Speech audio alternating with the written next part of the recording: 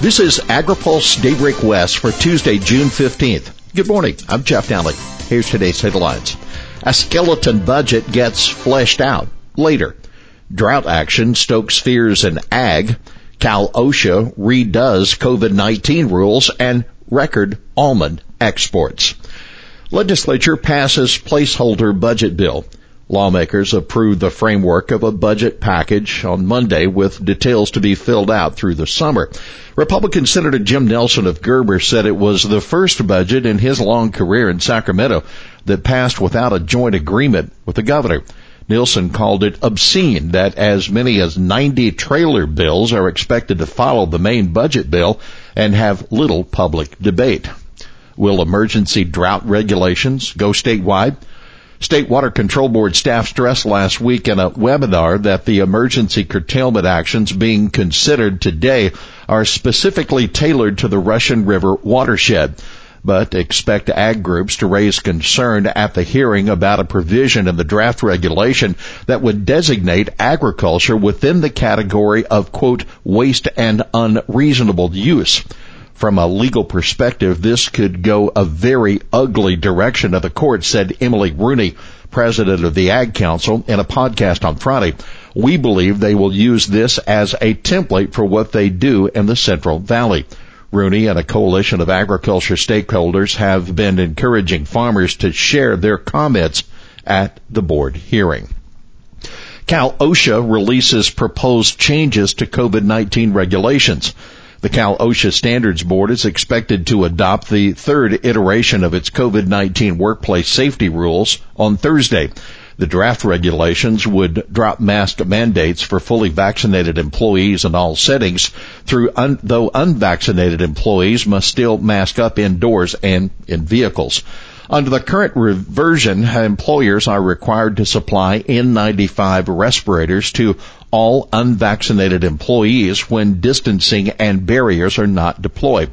The new proposal changes that to provide N95s only at an employee's request. The proposal also exempts employer-provided housing from requirements when all residents are fully vaccinated. Vaccines approved by the agency would now include all those listed for emergency use by the World Health Organization, which is key for employers of foreign guest workers who are vaccinated outside of the U.S. California has record almond exports in May.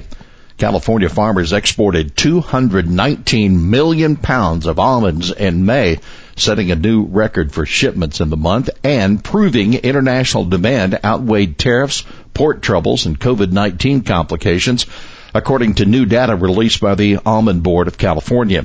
The May exports helped create another record-breaking number. The U.S. has exported 2.45 billion pounds of almonds in the first 10 months of the August-July crop year, another new high. This shows continuing high demand for California almonds among consumers around the world, said Richard Waycott, CEO and president of the board. People love almonds because they're a remarkably sustainable plant protein. They're versatile in a range of cuisines. They have outstanding health and beauty benefits, and they're delicious. Take note, U.S. exports to India are a major part of the scorching export pace. The country has imported 322 million pounds of almonds from August through May, according to the board. That's a 54% increase over the same period a year ago. It's also the first time any single country has imported more than 300 million pounds of almonds in one crop year. CRP sign-up deadline set. Landowners will have until July 23rd to apply for the Conservation Reserve Program general sign-up. USDA announced the deadline Tuesday. Sign-up opened in January, but USDA announced in April that it would increase payment rates and offer other financial incentives in a bid to get 4 million more acres enrolled in the program. Separately, the Farm Service Agency says it will take applications from July 12th to August 20th for the CRP Grasslands program.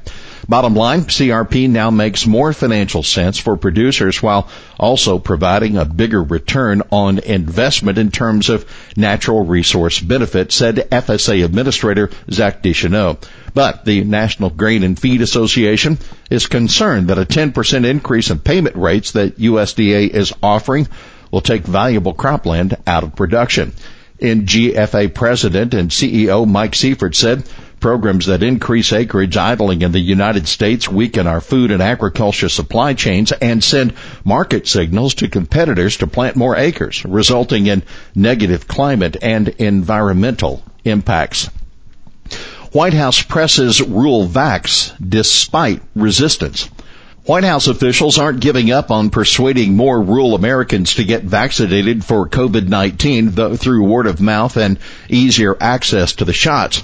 We know there's still a lot of people who want to get vaccinated, so we want to do everything we can to make it as easy as possible for those folks who want to get vaccinated. That White House vaccine coordinator, Bakara Choker, in an interview with AgriPulse. At the same time, we also know that there are people in rural communities and communities across America who still have questions about the vaccine, and we have to do everything we can to make sure that they have the answers to those questions so that they can make an informed decision, he added. One thing the government is doing to expand vaccine availability is to encourage barbershops and hair salons to start offering the shots, he said. Why it matters? Well, health officials worry that COVID-19 variants will continue to circulate in communities with low vaccination rates. According to the latest Kaiser Family Foundation survey, 24% of rural residents say they will definitely not get vaccinated. That's compared to 13% nationally. Some 11% of rural residents are taking a wait-and-see attitude about the vaccine. Here's today's She Said It. We may not be able to avoid this water crisis, but we can work to avoid a food crisis. That's Senator Melissa Hurtado of Sanger in urging Governor Newsom to consider the impacts on farmers for any future drought actions. Hurtado joined Republican Representative Dave Valadao, who shares her district, in a letter to Newsom. Well, that's Daybreak West for this Tuesday, June 15th. For the latest news out of Washington, D.C., visit agripulse.com.